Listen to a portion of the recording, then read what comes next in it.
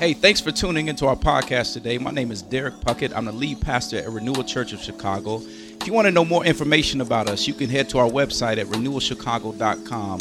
I pray today that this message is a blessing and an encouragement to your soul.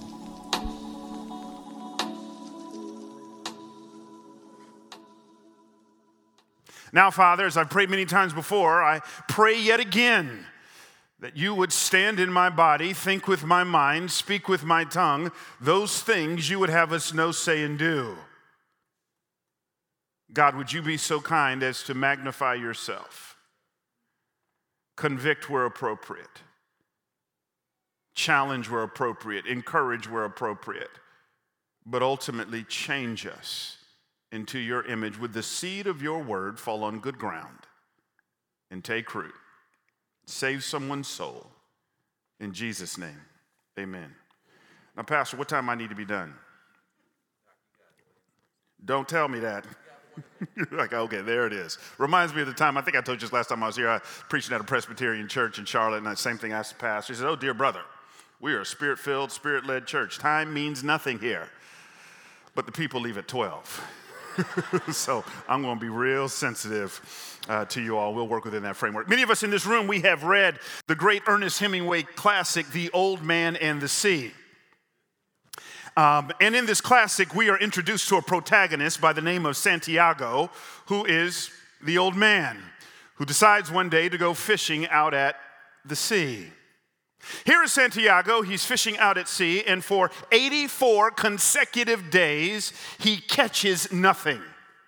Now, parenthetically, I don't know about you, but if I'm out there for 84 minutes and I ain't caught nothing, the Lord ain't in it, let's pack up, let's take it somewhere else. 84 straight days, he fishes and catches nothing. But on the next day, the 85th day, Santiago lands and catches the mother lode of all fish. It's the biggest fish he's ever caught in his life. It is a marlin. As he's got this thing on the hook, he's thinking to himself, now my existence is justified. Wait till they see me back at shore. I'm going to get the attention and the accolades that have long eluded me. Now I'm really somebody, but there's a problem. The problem is Santiago's an old man and he doesn't have the strength, the resources, the wherewithal, the capacity to reel this fish into the boat. And so what does he decide to do? He decides to tie this big marlin next to the boat, take his spear, run it through, but now we encounter a greater problem. Because blood is leaking out of this marlin as he is going back to shore. Sharks now smell the blood and they begin eating away at the marlin to the point where when Santiago pulls up at the shore, he has nothing to show for his labors but a skeleton. The greatness that was his for a few fleeting moments is gone. It's at this moment now where Hemingway scholars tell us that The Old Man and the Sea, written close to the end of Ernest Hemingway's life, is actually Ernest Hemingway turning the pen on himself. Hemingway scholars tell us that this book is really autobiographical. It is Ernest Hemingway peering through the rearview mirror of his life and writing of himself. Here is a man that in his life had checked all the big boxes one can seemingly check. Wealth, check. Fame, check. Romance, check. These are the big fish, the big marlins of our world. And yet towards the end of his life, he's practically broke. He's on the precipice of financial ruin. Towards the end of his life, he's been married and divorced more times than one can count. Towards the end of his life, he's overwhelmed with depression to the point where he would commit suicide. What Ernest Hemingway is trying to communicate, both by his pen and by his life, is there is no lasting significance in this world. That there is nothing in this life that can truly scratch you where your soul's itch, but Christ and Christ alone. Our text, hear it now, is all about greatness. please notice that Jesus Christ never once critiques the desire for greatness. I think it's a part of the Imago Dei of being born in the image of God that all of us aspire to leave our mark. I think that's a good thing. We want to count. We want to matter. This is a good thing. I believe it is a God thing. The problem is where we choose to go fishing. Our text is all about greatness. Jesus again says in verse 11, "Truly I say to you, no one born of woman is greater than John the Baptist." The idea of greater there, in the original language Greek, it's the idea of extent. It's really in a line of trees. It's the tallest tree. It's the biggest lake. It's the fastest car. It's the idea of significance. It's the idea of greatness. And again, Jesus does not critique that at all. He's talking about what it takes to be the GOAT, the greatest of all time. Now, I know some of you are bristling at this, Brian. This feels awfully narcissistic for me to aspire to greatness. Maybe you are thinking of Muhammad Ali. By the way, Ken Burns just came out with a 4-part documentary on Muhammad Ali. If you haven't seen it, please see it. Here's Muhammad Ali, the self-proclaimed greatest of all time. And something in you bristles when you hear me talk about greatness because you're thinking of the narcissism of Ali.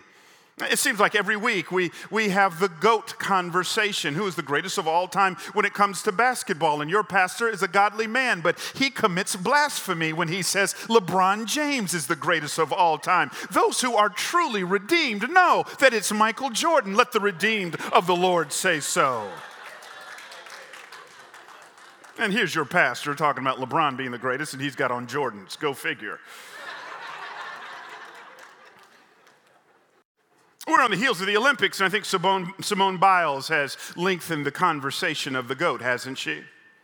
She's shown us that greatness isn't just your performance, it's advocating for your mental health. It's standing in the crowds, cheering on your teammates. She's lengthened the conversation of really what it means to be great. Yet again, Jesus is talking about greatness, and he has no qualms with us aspiring for greatness. It's where we're looking for it. In fact, here's what Jesus is saying. He's saying, when you and I commit our lives to him and measure our life by the metrics of the kingdom of heaven and not the metrics of this world, we will attain true GOAT status and live the most satisfying life one could ever live. And we will leave our mark for all of eternity. But where is true greatness found? I want to give you 4 places we all look for greatness that our text shows us, but greatness cannot be found in these 4 places. And then I want to end with the only true place where greatness can be found. As our text opens up, John the Baptist, the cousin of Jesus, is in jail. Why is he in jail? He is embroiled in the greatest kind of political scandal of his day.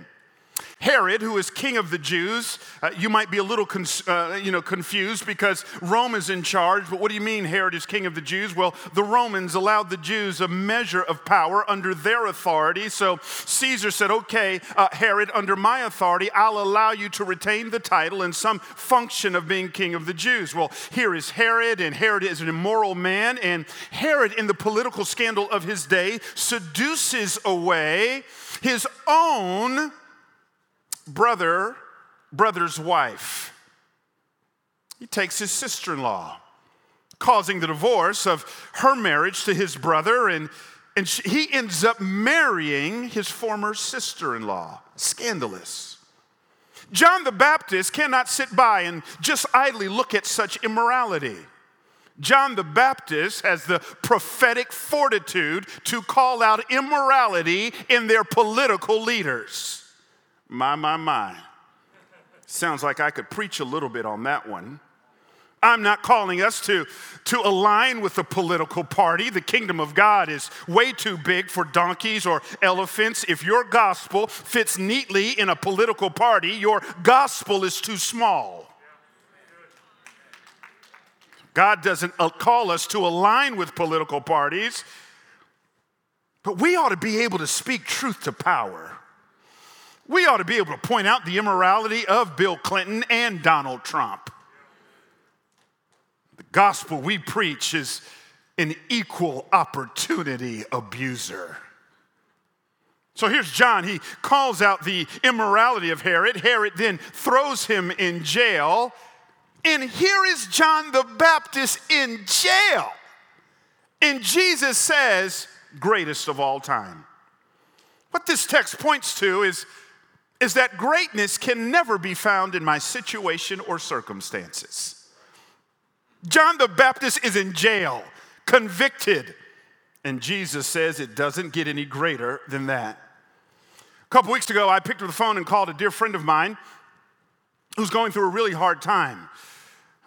Here they are, they have lost their job, they've got family issues, they're on the brink of homelessness, they're in financial torment. And I'm just calling to check in. How's it going? And it hasn't gotten better. And here she is saying to me, in the middle of just saying how things have gotten worse, she's saying, but in the middle of it all, we have learned, Brian, this valuable lesson that circumstances are a horrible foundation to build your life on. Someone needs to hear that. Greatness is not tied into the state of your marriage. Greatness is not tied into whether or not your kids follow Jesus. Greatness is not tied into whether or not you are married. Greatness is not tied into the doctor's report. Greatness is not tied into the letters or lack thereof behind your name. Greatness is not tied into your financial portfolio or lack thereof. Your situation and circumstance is no commentary on true greatness. But I want to push this a little further. Here is John, the cousin of Jesus, and he's sitting in jail. And he summons his disciples and he says, look, I need you to get to Jesus because I've got a question. Listen to the question. John the Baptist says, I need you to ask him, are you the one? Or should we look for another? He wants to know, are you the true Messiah? And you want to go, wait a minute, John. Cousin of Jesus. Some of us remember the story. His mother, Elizabeth, pregnant with John, goes to visit Mary, who's pregnant with Jesus.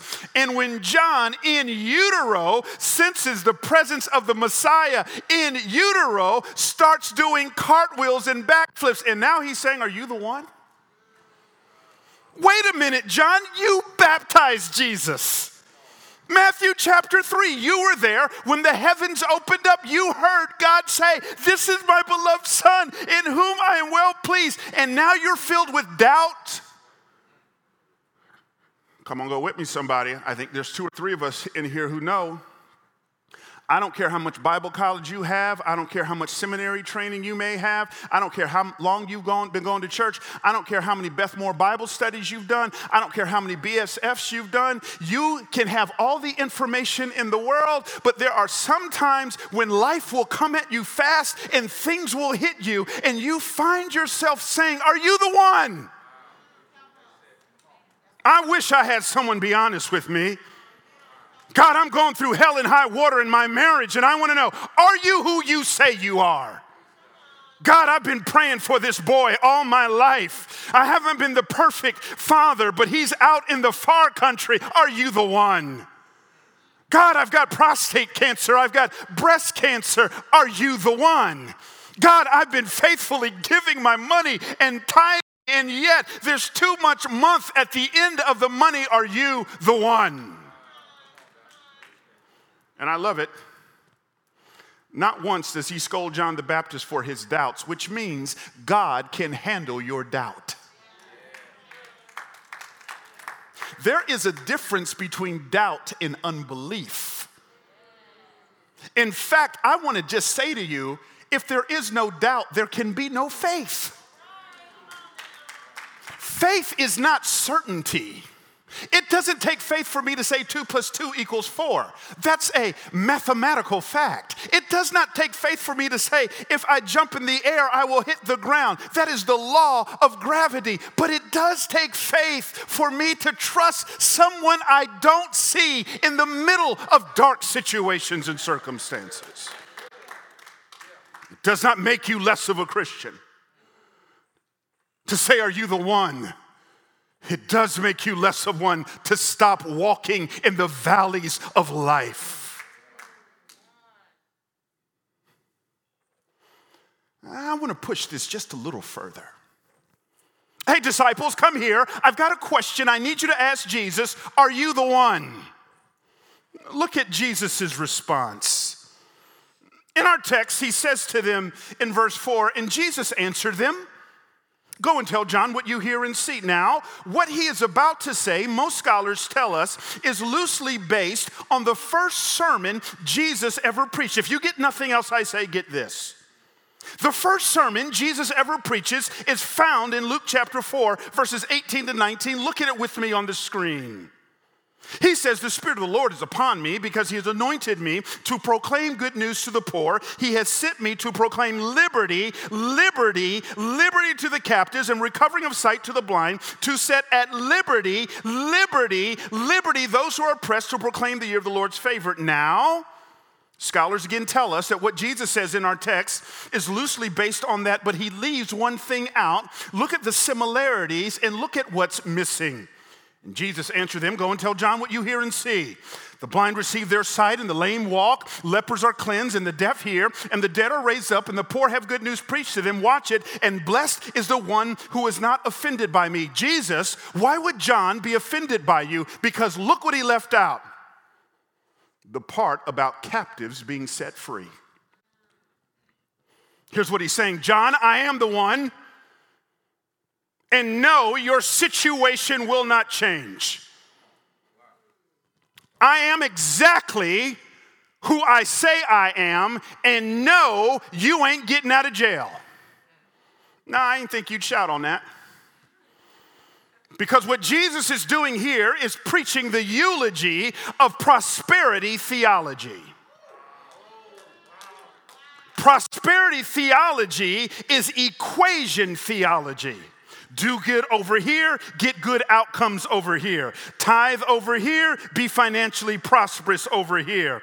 Walk by faith over here, clean bill of health over here. Prosperity theology is idolatry because it does not seek God for who he is, it seeks the benefits package. But there are times when the equation will not work out. There are times when you will be generous over here, but poor over here. There will be times when you walk by faith over here and lose your job over here. And you will find yourself saying, God, where are you? And Jesus says, I am exactly who I say I am. Will you still worship me when the benefits package does not work out?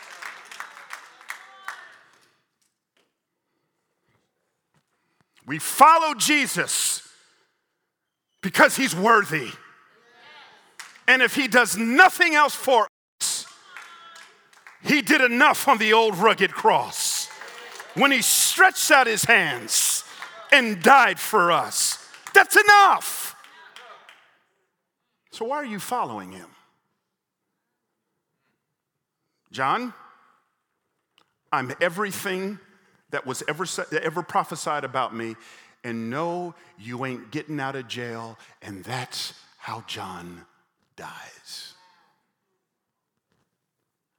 Greatness cannot be found in my circumstances,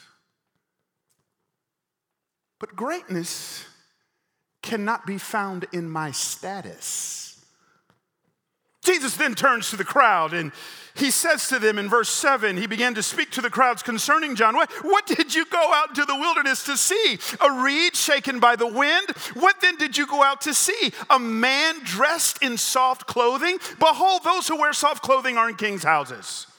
Back then, you saw a person with soft clothing. You saw a person dressed in wonderful garments. You go, that person is associated with the king, and therefore they have status. Jesus says, that ain't John. John didn't have status. Well, what did John look like? Matthew 3:4 tells us, look at it with me. Now, John wore a garment of camel's hair and a leather belt around his waist, and his food was locusts and wild honey.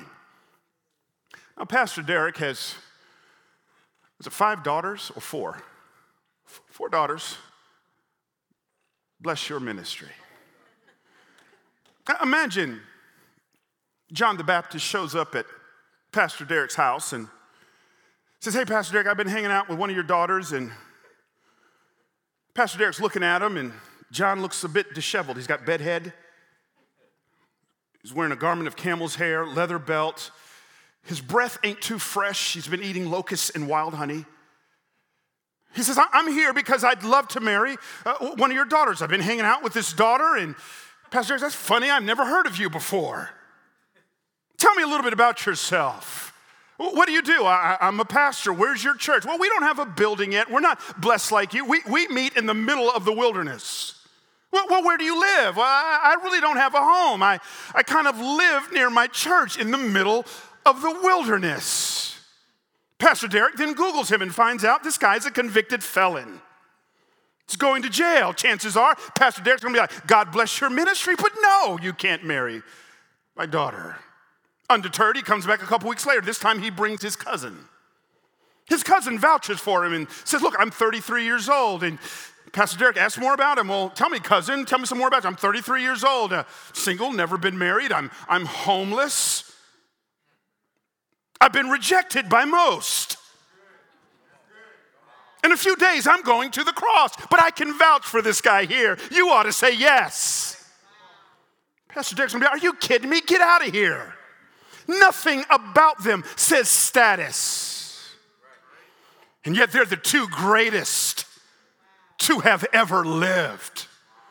Oh, I tell you, some of you have bought the world's lie, hook, line, and sinker. You think something special because you live in a certain neighborhood, you've bought a certain house, you drive a certain car. The Bible says naked we came into this world and naked we shall return. You ain't taking none of that stuff with you.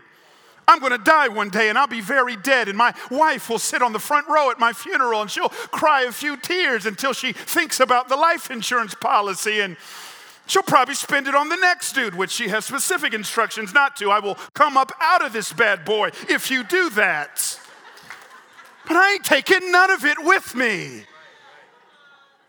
And yet, every weekend, throngs of people go up and down the Magnificent Mile because they think their identity is tied into shoes and purses and watches and status. Oh, Renewal Church, you must shake your fist in the midst of a culture and the Magnificent Mile, and you must say, that stuff does not define us. Greatness is not found there. Greatness is not found in my circumstances. It's not found in my status. But thirdly, listen closely, greatness is not found in religion. God has authorized 4 biographies on the life of his son Jesus. We call them the Gospels: Matthew, Mark, Luke, and John. If you're new to the scriptures, this is a great place to start. But what are the differences between the Gospels? There's many. One of them are the audiences in whom they're written. God says, hey, Matthew, I want you to write a gospel to the Jews. Now, this is peculiar. The Jews were some of the most religious people to have ever walked the face of the earth. They were in church every week. They called it the Sabbath. They worshiped in the temple on high and holy days. They went back and forth from the temple all the time, offering sacrifices to atone for their sins. The average Jew memorized the first 5 books of the Bible. We call it the Torah. They memorized Genesis, Exodus, Leviticus. They memorized Numbers and Deuteronomy. On average, they gave almost 20% of their annual income to the things of God. And God says, write a gospel to these religious people, which means the gospel and religion are never to be confused. The gospel and religion are two completely different things. Religion says, I do. The gospel says it's done. Religion is works-driven. The gospel is grace-driven. Religion is about me. The gospel is about God. What this means is you can be religious as the day is long and be headed to hell.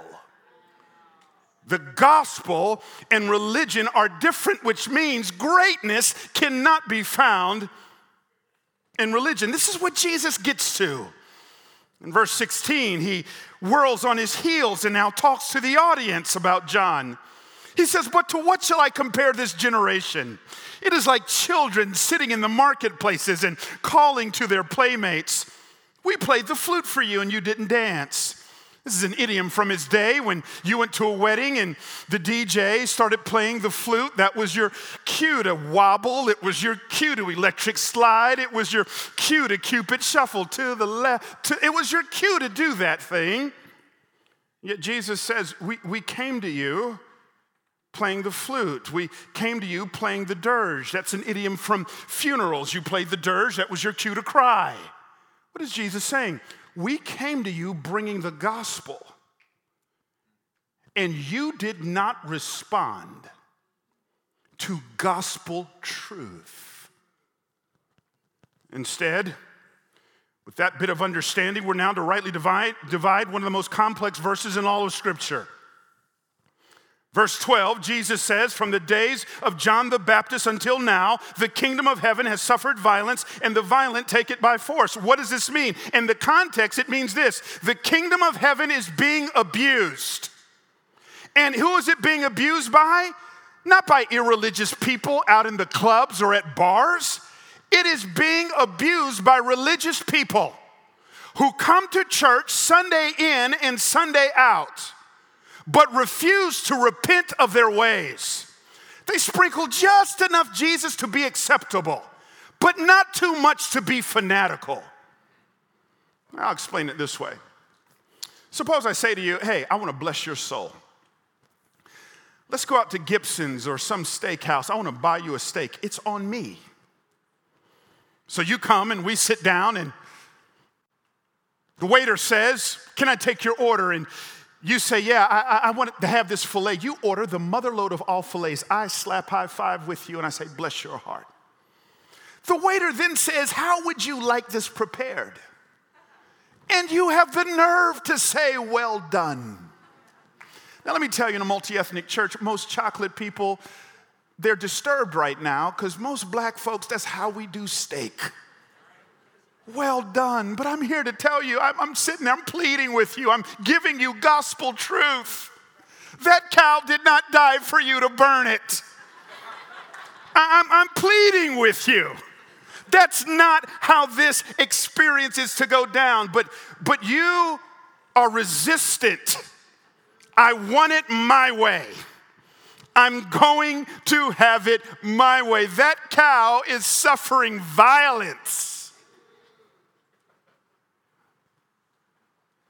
Jesus says, I've come offering you the best way to live, the way to experience life, but you ain't responding. I ain't come to church and shack up with my boyfriend. I ain't come to church and be as greedy as the day is long. I can come to church and gossip and slander and gossip. I can come to church and consume and never serve in ministry.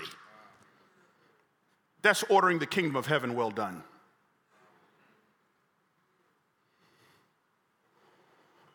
Jesus says, if that's you, you are a religious person doing violence to the way of Jesus.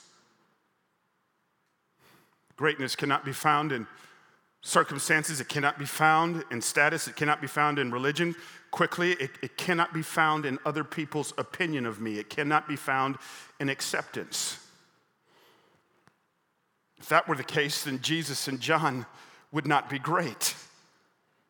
These two individuals were rejected, and yet the greatest of all time. So, as we land the plane, where's true greatness found? Verse 11, Jesus says, truly I say to you, among those born of women, there is no one greater than John the Baptist, yet the one who is least in the kingdom of heaven is greater than he. You want to go, really, Jesus? Like, really? What about Abraham, the father of our faith? Are you saying John the Baptist is greater than he? Yes. What about Moses, that legendary liberator and lawgiver? Are you saying John the Baptist is greater than he? Yes.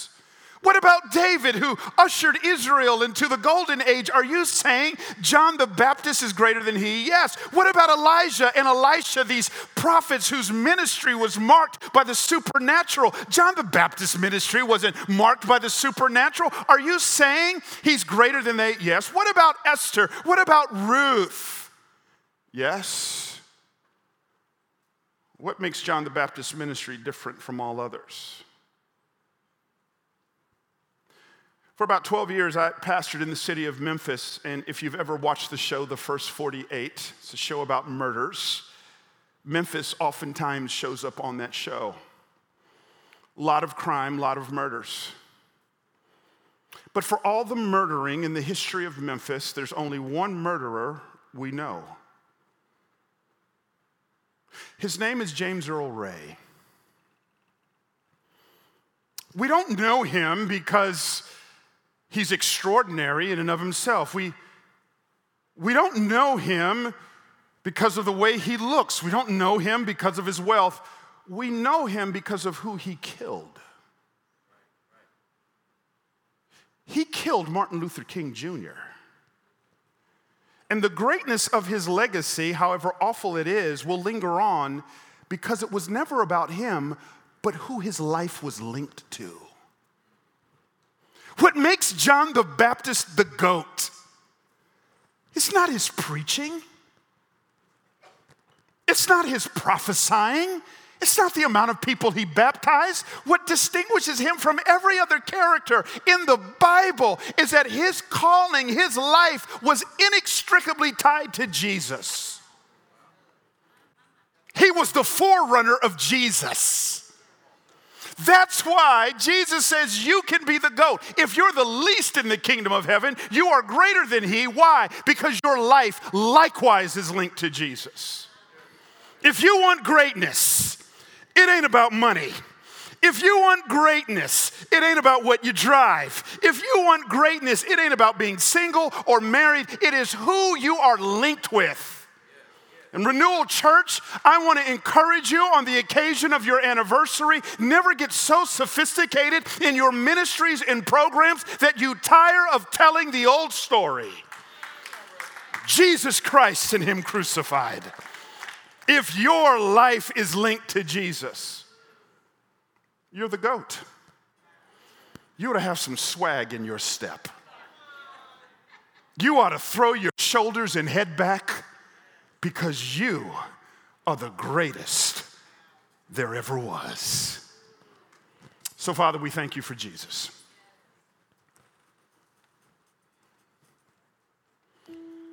I pray for that man, that woman, that boy, that girl who is here under the illusion of salvation. But their life is not linked to you. I pray in the name of Jesus. There's some here who need to repent. They are genuine followers of you, but like all of us, we know what it's like to get off track and to get caught up in the marlins of this world. To think that if we can have that house or have that thing or have that job, that I'll be validated, I'll have a sense of self-worth, is the greatest lie ever told. It's Jesus, it's Jesus, it's Jesus, it's Jesus. So I pray for those who need to repent. I pray that today, by your grace, you will allow your Spirit to hit reset and to refocus our attention. But there are others, and maybe they don't know you.